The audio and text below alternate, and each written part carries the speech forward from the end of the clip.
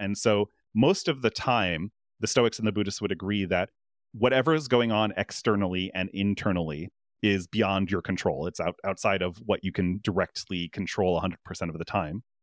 And interestingly, the Stoics and the Buddha seem to define what a self is in the same way. Welcome to Stoic Conversations. In this podcast, Michael Tremblay and I discuss the theory and practice of Stoicism.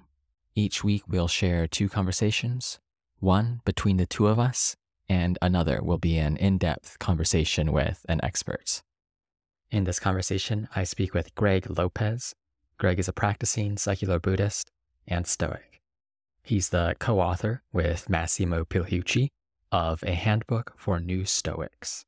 And as you'll hear in this conversation, he's deeply read in the early Buddhist texts, as well as the classics of Stoicism. This is the first of a set of conversations we're having about Buddhism and Stoicism. This combination has been frequently requested by listeners. Thanks for getting in touch with us on that front, all of you that have. And please send any further recommendations or feedbacks to stoa@stoameditation.com. And of course, be sure to share this podcast with a friend and leave a review on Spotify or Apple Podcasts. In this episode, Greg and I talk about his struggle to combine the 2 philosophies and different accounts of mindfulness. I think you'll find it a useful intro for thinking about how to combine the 2 philosophies in a systematic way and some of the benefits and questions that arise from trying to harmonize 2 fundamentally distinct worldviews. Here is our conversation. Welcome to Stoic Conversations. My name is Caleb Ontiveros, and today I am speaking with the researcher and author, Greg Lopez. Thanks for joining. Thanks for having me, Caleb. Well, you describe yourself as a practicing secular Buddhist and Stoic. What does that mean? It means probably more confusion than is necessary, but perhaps we'll get to that. So I guess we could break it down into the words of which the sentence consists. So secular is kind of our age, and to my knowledge, the term secular Buddhism was coined by Stephen Batchelor, and he has a methodology of putting things to the side that you find in the Buddhist scriptures, which may have come from the cultural milieu of the Buddha. And even with putting those things aside, there is still a massive amount of practical things that one can do within Buddhism. And so I don't personally adhere to any metaphysical claims extending from Buddhism, and instead kind of see it more as a phenomenological philosophy, where you take a look at your experiences and the framework which is presented in the early set of suttas called the Pali Canon, since they're written in a form of Sanskrit called Pali. The things that are written there can be mostly applied to psychology, and they're not making claims about what exists. They're not making ontological claims. Instead, they're making a framework for how to work with one's mentality and how to progress along the path. The Buddha said, I only teach suffering and its end, which was in reference to the fact that a lot of people were trying to challenge him on ontological claims, and sometimes he sat in silence and simply didn't necessarily approach those things. Other times he did, and it's hard to see exactly it's hard to know exactly what was in the historical Buddha's head at all, but it seems that he was mainly focused on psychology and its progression. So that's the secular Buddhist aspect. In short, it is putting metaphysical claims to the side, and my particular practice focuses on the early Pali Canon and what's written in there, focusing on the practical things, although there are secular Buddhists who can also practice other traditions from Buddhism, going from Mahayana to Vajrayana as well. Then the Stoic, I think people are probably familiar with that, given the title and audience for your podcast. So I'll skip that unless you have specific questions about it. Yeah. Well, so would you say that your Buddhism is in league with the project of people like Owen Flanagan, who has this book called Buddhism Naturalized, which picks out particular themes from Buddhism and rejects anything that might even have the whiff of supernaturalism? To what extent are you in the same league as that sort of project? I would say roughly in the same league as that. Yeah. Is there something that you might distinguish yourself say, to distinguish yourself from that project, or? I'm not necessarily interested in as much in the trying to harmonize Buddhism and Buddhist practice with natural ontological claims, like trying to come up with correlates in brain science and stuff. I think that's an important project, but it's not particularly what interests me, since I am not an active research scientist taking a look at brain scans of meditators. So in that case, I try to focus mainly on the phenomenology, and any metaphysical claims related to it are of little concern to me in my practice. Yeah. So it's more on the practicing side and less on how does the account of personal identity in Buddhism match up with our best theories in psychology or neuroscience or what have you. Yeah. So not so much the latter and more the former. I kind of take what is in the Pali Canon as a model for practice. And like the saying goes, all models are false, but some are useful. And my working presumption is that this model is useful for practice. What are some of the similarities between Buddhism and Stoicism? I'm always hesitant to answer that question because I think overall, at a very broad view, if you paint with a broad brush, you can make anything similar to anything else. They're both personal practices to some degree, and they're both in the business of mental cultivation and development. I will probably leave it there. In terms of the differences, I think they're actually quite different at the end of the day, and it took some work, which is still an active project on my part, to try to harmonize these two in terms of practice. Overall, I would say that Buddhism, at least early Buddhism, before the idea that came along with the Mahayana of the so-called bodhisattva ideal, where one postpones one's enlightenment in order to help all sentient beings achieve enlightenment, that's not something that I roll with because I'm focused mainly on the early text and the Theravada-ish interpretation of things. However, the pre-Bodhisattva ideal, Buddhism, seems to resonate a lot more with Epicureanism than Stoicism, in my view.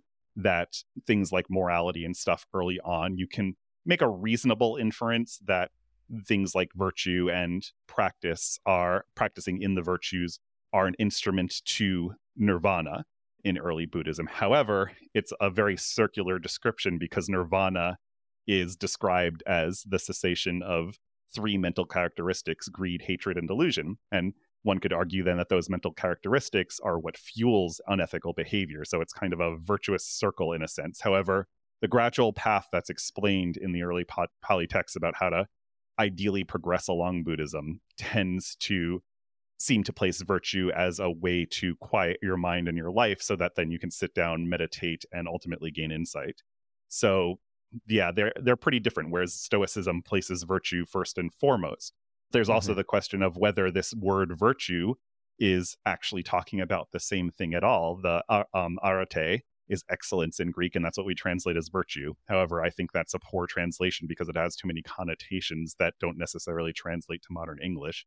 To me, it feels a little bit of a Victorian prudishness, like, oh, I will remain chaste until marriage and stuff like that. And I don't think that's what the Stoics were getting at when they were talking about virtue. They're talking about the most excellent form of a human being overall.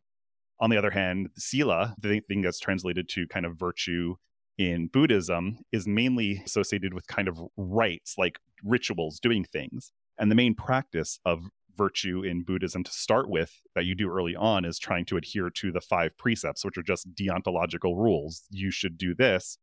And it's not because this is wrong, specifically killing, stealing, lying, refraining from mental intoxicants that could cloud the mind. These are all examples of kind of hard and fast rules, deontological rules to follow. And that's the version of virtue that we see in early Buddhism. And are they talking about the same thing? I don't necessarily think so. They have different interpretations of what to do there. Yeah, so I suppose a lot of people come initially, maybe they have some form of westernized Buddhism in mind, and they know a decent amount of Stoicism, and they'll think, well, both of these traditions focus on limiting desires in particular way. They both have contemplative practices associated with them, and they find that both fit in with a kind of mindfulness type practice. And at that level, I think a number of people find a decent amount of synergy, if you will, where they feel like the practice might reinforce each other, or at least close enough that they benefit from learning about each. What's your take on that approach? So you may want to refresh my memory on the specific aspects you went along the way, but I do have things to say, for instance, about desire. So if we take the Epictetan framework of Stoic practice, which is one of many possible ways to frame Stoic practice, so let's focus on that. He has 3 disciplines that were named by the scholar Pierre Hadot quite well, in my view, although they're not named in the How Arian Captured Epictetus's Lectures. And so those disciplines are the discipline of desire, the discipline of action, and the discipline of assent. And so Epictetus's training program is meant, in my view, to be built upon. It builds upon itself. You start with desire and move on from there. In Buddhism, cutting off desire at its root is something that happens very late at practice, and and it's done in a very different way than how the Buddhists tend to do desire. And so they tend to deal with it. So at a broad level, again, yeah, you can say that it's about taming desire, but then so is Epicureanism, so is Cyrenaicism, so is possibly Platonism as well. So again, it goes back, and maybe perhaps you can go to modern philosophies and talk about existentialism or even utilitarianism, the fact that you should align desires with maximizing utility. Okay. So it's every moral theory and practice that you can kind of think of. I think if you do a little bit of work, you could harmonize it at this broad level. And that's why I'm hesitant to necessarily say they go together. And the reason why I harmonize them is probably half historical accident and half that the early formulation of Buddhism that resonated most with me was missing a key component of socialization. And I found modern practitioners tackling this problem and not tackling it to my satisfaction. I had trouble understanding what modern practitioners who want to fight for social justice in Buddhist circles, in the modern Western Theravadan view, their actions did not necessarily coincide with the early Buddhist view of withdrawing to the forest, meditating, and working on your sila, and just trying to focus on your desires. So because there was that gap, I thought that Stoicism was a good place to plug in the Buddhist notions of morality with Stoicism, and that's kind of how I've harmonized them. Got it. So could you maybe say more about how the harmony ultimately worked? Was there specific moments where you thought these aren't really meshing together in the way that people might broadly say they do once you drill down into different accounts of desire or self or nature, what have you? What was the sort of the next step of putting things in their proper place, as it were, for you? So I started with Buddhism and still practice it today, and probably it's roughly my primary practice. Overall, I would probably say Buddhism's my more daily practice. And going back to the original point of kind of how people say that Buddhism and Stoicism can be harmonized and that they're kind of about the same thing, I think that I hypothesize that a lot of people who say that aren't necessarily practicing both daily, because at least for me, I come up with confusion a lot of the time. And that's why I mentioned that I'm making things more difficult for myself by doing this to some degree, because if one wants to practice with something in the moment, you're presented with 2 different paths of dealing with it. And there are different ways of working with things that are coming up in your daily life. So for instance, if I get a thought that is the Epictetan form of Stoicism would classify as like a strong impression that is it's a proto passion that leads to a proto passion.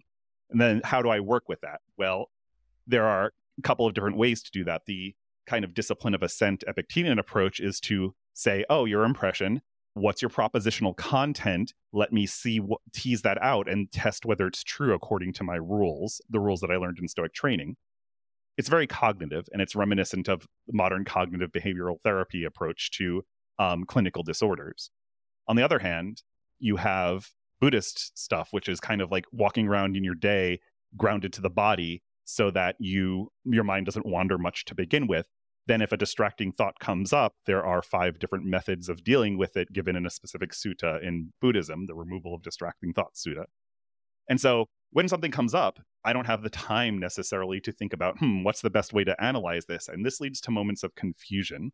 So that's one point, going back to your original question of how sometimes I realize that there's like a conflict between them because there are different ways of dealing with things in the moment. Otherwise, I would probably say just by kind of learning about them in more detail led me to suspect that they're not necessarily the same. They conflict on a lot of different points, enough to almost make it not worthwhile to say that they're kind of going at the same thing and you could pick and choose methods from each. Instead, I think, because I practice it, so I do believe that you can try to harmonize them, but I'm kind of, when it comes to eclecticism, I'm more a believer that one should try to put things together in a harmonious whole rather than picking and choosing what works for one. Because both Stoicism for sure, and to a lesser extent Buddhism, may claim that when something works for you, the question is, why does it work for you? You're probably comparing the outcomes to your desires. And Stoicism, as well as a lot of the other Hellenistic philosophies, including Epicureanism and Cyrenaicism, believe that our base set of desires are inculcated by a sick society. And so when you're saying, oh, this works for me because it aligns with my desires, it's like, but are your desires really healthy for you to live a good life? Why are you comparing what works for you to your natural desires? Maybe they're not necessarily the best set of desires to have. Yeah, I think when people are initially thinking about the consilience between Stoicism and Buddhism, I think the version of Buddhism they have in mind is something like this westernized form of Buddhism that may not even reference any of these earlier texts in a person's knowledge base, but instead is full of different claims about, broadly speaking, mindfulness, and then perhaps some idea of the self should be addressed, if not completely dissolved or eroded. Right. Yeah, I agree. And I kind of tackle this a little bit in my essay on modern Stoicism, Sate and Prosoke, which go over the two forms of supposed mindfulness and compare them. And in the first part of that essay, I go over three kinds of, a few kinds of mindfulness, and I kind of distinguish between two main forms, I would say. I call it psychological mindfulness, I believe, and Buddhist mindfulness, early Buddhist mindfulness. And the history is interesting because mindfulness came into the Western awareness, at least in the psychological and medical community, in part primarily through a form of Theravadan meditation. So it's sort of aligned with some of the stuff I look at, although I tend to look at the early suttas because some of the Theravadan practices from Sri Lanka and stuff are not necessarily aligned with the early suttas and rely on a later Buddhist work called the Visuddhimagga.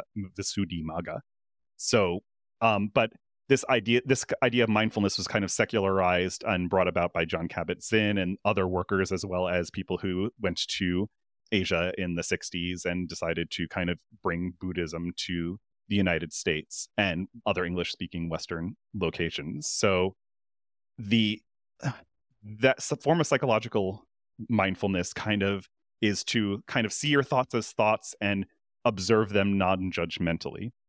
And that seems to go against how the Buddha in the early Pali Canon describes aspects of mindfulness. So you actually are supposed to judge them. One of the major things that the Buddha said to his son Rahula in instructing him was to sort out your thoughts into those that are harmful and not harmful, and as well as your bodily actions and your verbal actions. And so you're kind of doing that constantly. And so there is a judgmental component.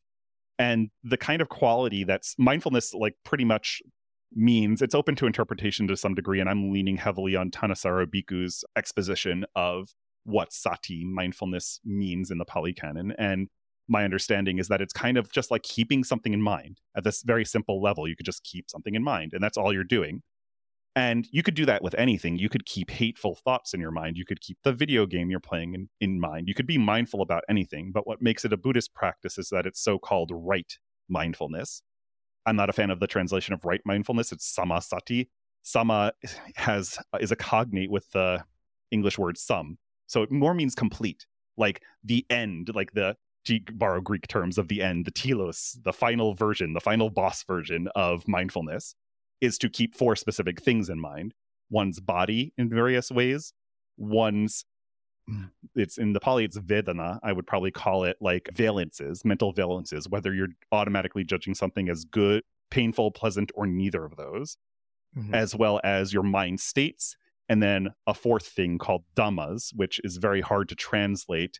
And I would probably frame it as framing your experience in terms of Buddhist theory. looking at your moment-to-moment experience in terms of the Four Noble Truths, the 5 hindrances, and how to work with them, stuff like that. So by keeping those things in mind, you are practicing Buddhism.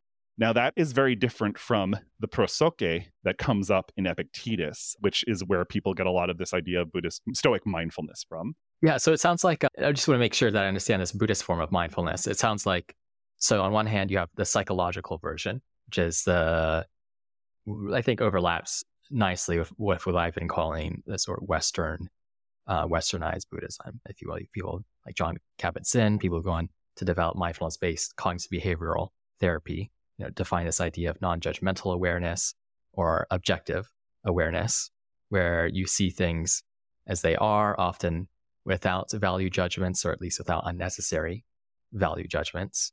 And it doesn't have any normative ideas of seeing things in the right way, other than just, this having objective awareness being the right way to see things. Whereas this Buddhist version, it seems like, is a much thicker, more detailed version of how to approach the world. So you're not just seeing things non-judgmentally, but instead keeping, as you said, these 4 things in mind: body, valence, states, and then these Buddhist principles or rules, I suppose. Yep, that sounds like an accurate description to me. All right, and then we're moving on to the Stoic form of mindfulness. So a number of you have claimed that prosoke maps on nicely to the, of course, mindfulness, always a nebulous term as we're finding out, but at least has mapped on to a similar space of these sorts of terms. It's often translated just as attention. And the thought is, as you see it in many Stoics, they think attention is important. But then the question is, to what extent does that map onto these other 2 versions of mindfulness we mentioned?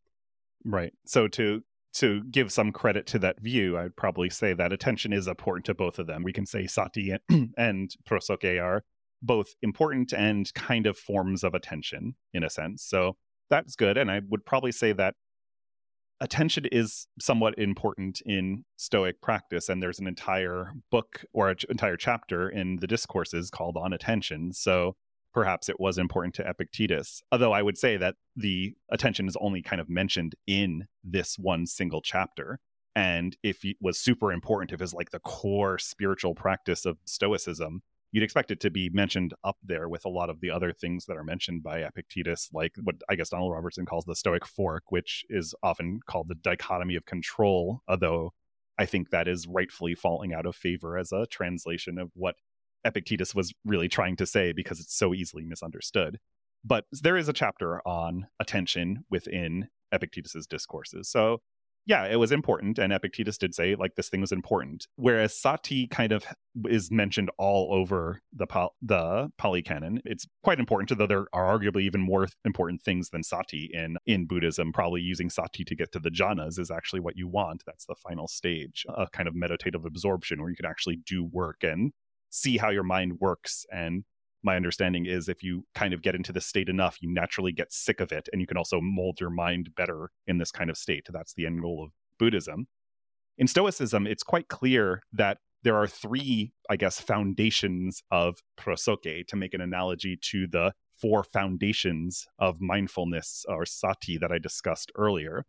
So for Buddhism, again, the 4 things that you are mindful of in order to be doing Buddhist practice are your body, just paying attention to how it is in various ways and its nature in some ways, valences, emotional valences, mind states, as well as dhammas, and then like kind of how the patterns of your mind is another way to think about it. Whereas in Discourses 412, Epictetus specifically gives 3 foundations of prosoke, and those things are, and I think I have it pulled up, the hard translation. So he says, in the first place, you should pay attention to those general principles that you should always have at hand, so as not to go to sleep, to get up, or drink or eat, or converse with others without them. Namely, that no one is master over another person's choice, and that it is in choice alone that our good and evil lie. So the first foundation of Stoic prosoke, Stoic mindfulness, if you want to call it that, is propositions. It is propositions that you keep at hand, and this idea of having short phrases at hand and maxims that Seneca calls them are things that's a common theme in at least imperial late Stoicism, where you study Stoicism, you get a deep understanding, but you keep these quick phrases to remind yourself in every instance. And these things are propositions. These are things you say to yourself. There are things you say to yourself, quite a few things actually, that you do in Buddhist practice too, but you're mainly noting current present moment phenomenon. You're not necessarily holding giant principles in mind like you are with Stoicism. The next foundation of Stoic mindfulness is our roles. Epictetus says, next we must remember who we are and what name we bear, and strive to direct our appropriate actions according to the demands of our social relationships, and so on. Mm-hmm. And so this is a big thing that is one of the main themes of Epictetus's second discipline, the discipline of action, as Pierre Hadot calls it. And the goal here is in every moment to notice what your social relationships are and what names you bear, and then act appropriately in accordance with them. When you do this, you are fulfilling one of the main ways to progress as a Stoic, which is by repeatedly doing so-called appropriate actions over and over again until then. That's kind of how you make progress, by having the correct mind state and choosing indifference wisely over and over again, although you wouldn't actually technically be wise until you're a sage in classical Buddhism, Stoicism. But if you keep on doing this over and over again, that's like one way to frame all of Stoic practice, is by selecting appropriate actions according to your role and who you are over and over and over again. And that's how you make progress. So the second foundation of Stoic mindfulness is your roles. That is nowhere to be seen in Buddhist mindfulness. And the third one is finally how we should preserve our proper character while doing so. And I think this is probably a reference to our major role that overrides all other roles, according to Epictetus in his system, which is our human role. That human beings are naturally pro-social and rational. Not all beings actually are in practice, but the ideal form of a human being is like that. And the Stoics, since the very close to the beginning, would probably argue that these are the defining characteristics of what makes for a human being. We could be strong, we could lift weights and look nice and in the gym and stuff like that, but you'll never be as strong or muscular as a gorilla. You're not going to be very good in the grand scheme of things at being strong. You can try to run fast and run sprints and stuff like that, but you're never going to be as fast as a cheetah. So these things that people focus on in terms of aesthetics and health and things like that, there are other healthy things. There are other things that could run and run much faster than the fastest runner can. So people who focus on them are not focusing on the things that are core to human beings. So the Stoic analysis dictates that the two core things are rationality.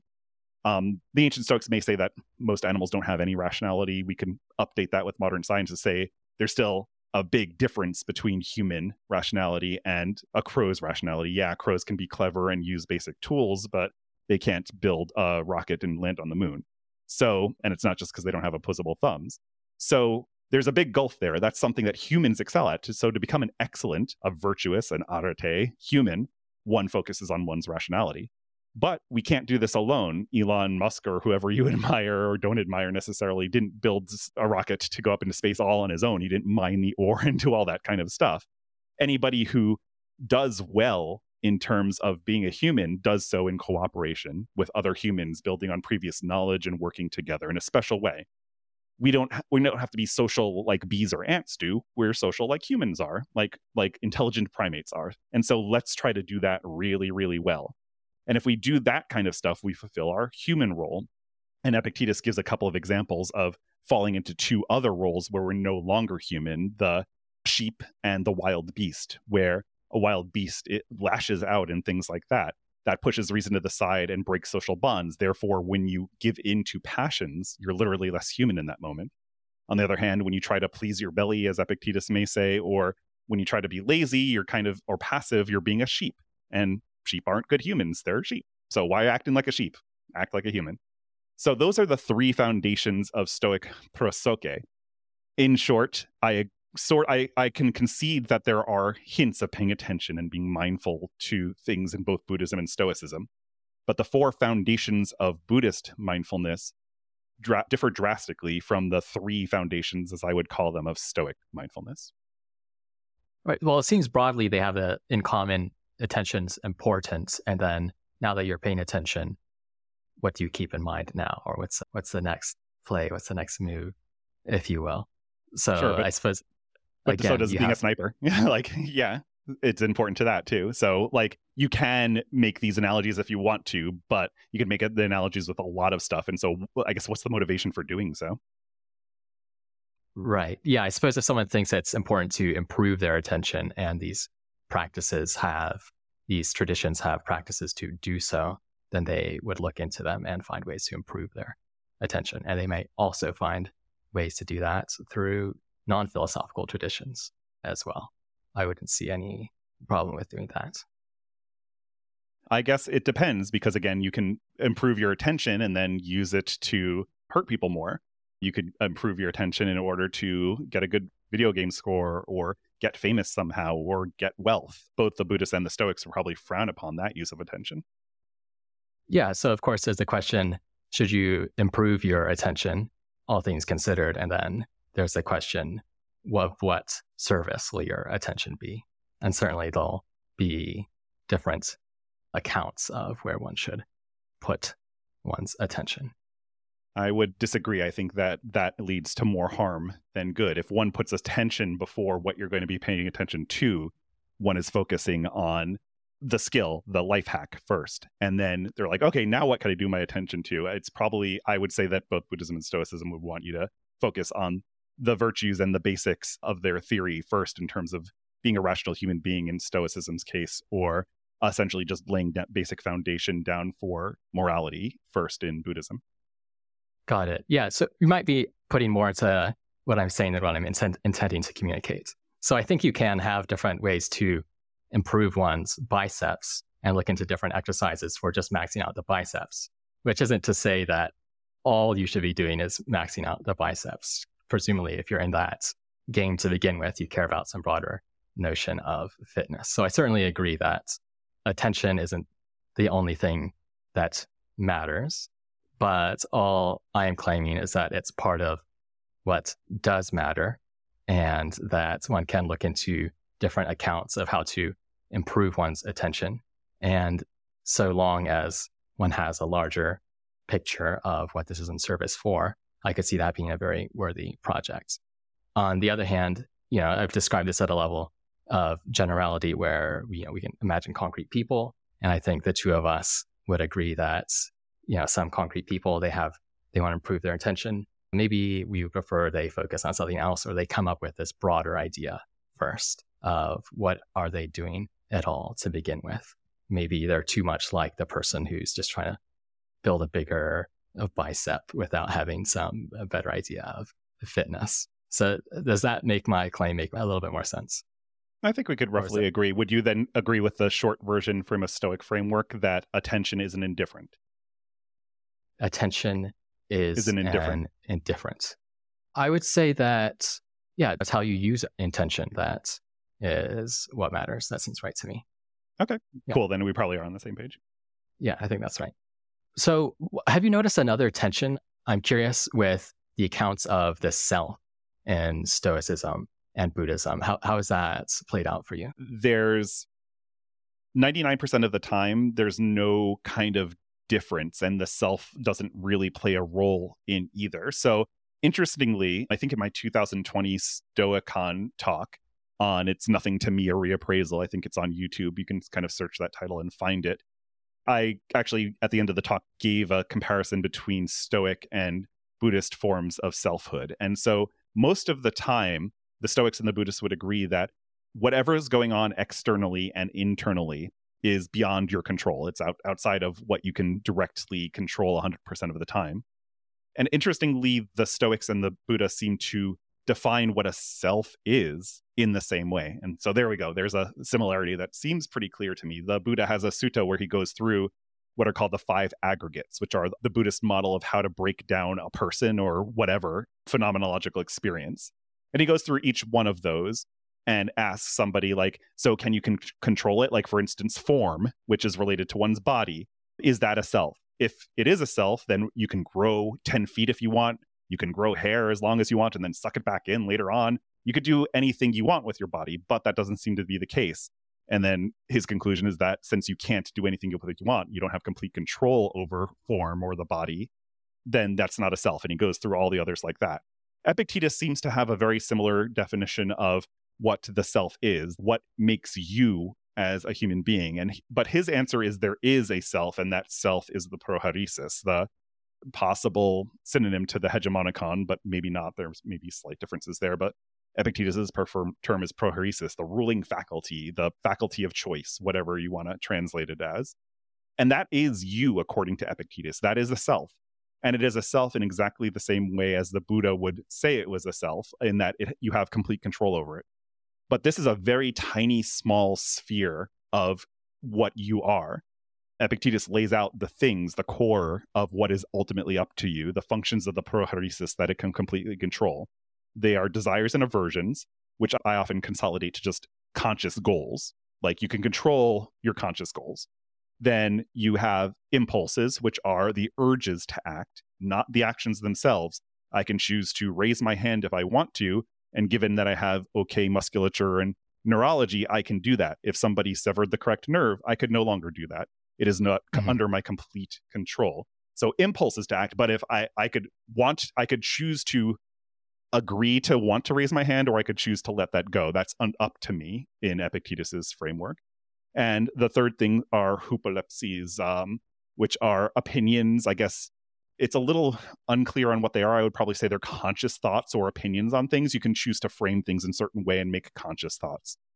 So that is the realm which is completely up to the prohairesis. Everything else is not. And this is kind of an important point that I sometimes highlight to people interested in Stoic practice, that a lot of what goes on in your mind is not up to you, according to classical Stoic theory even.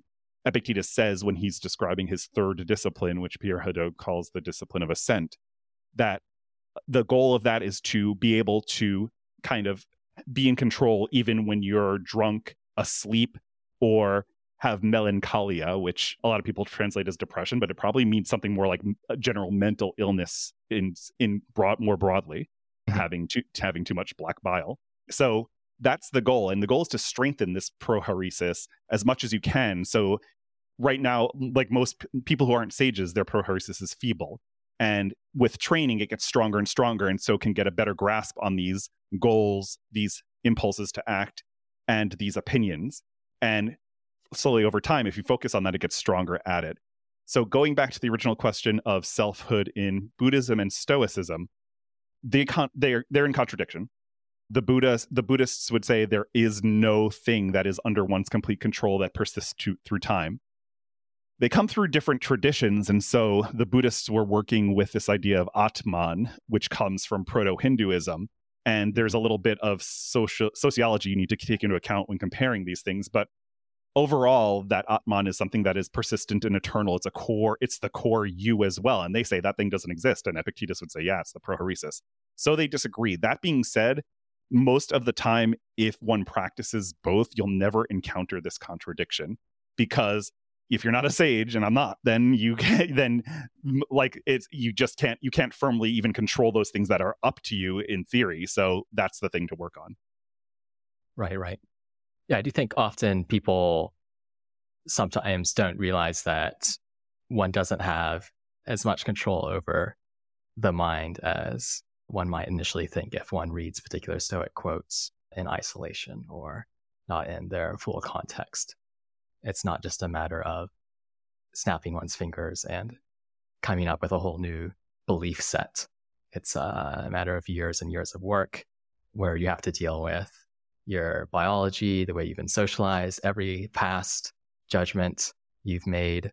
And it's more a matter of steering a ship rather than flipping a switch or immediately jumping tracks. Yeah, I would agree. And also, that's another interesting possible somewhat similarity between Stoicism and Buddhism is that early Buddhism specifically defines karma as kind of action. So karma isn't this thing that's in the modern milieu of kind of like what goes around comes around. Instead, karma, how I think of karma is as intentional inertia. If one chooses over and over again to do something, it becomes easier with time.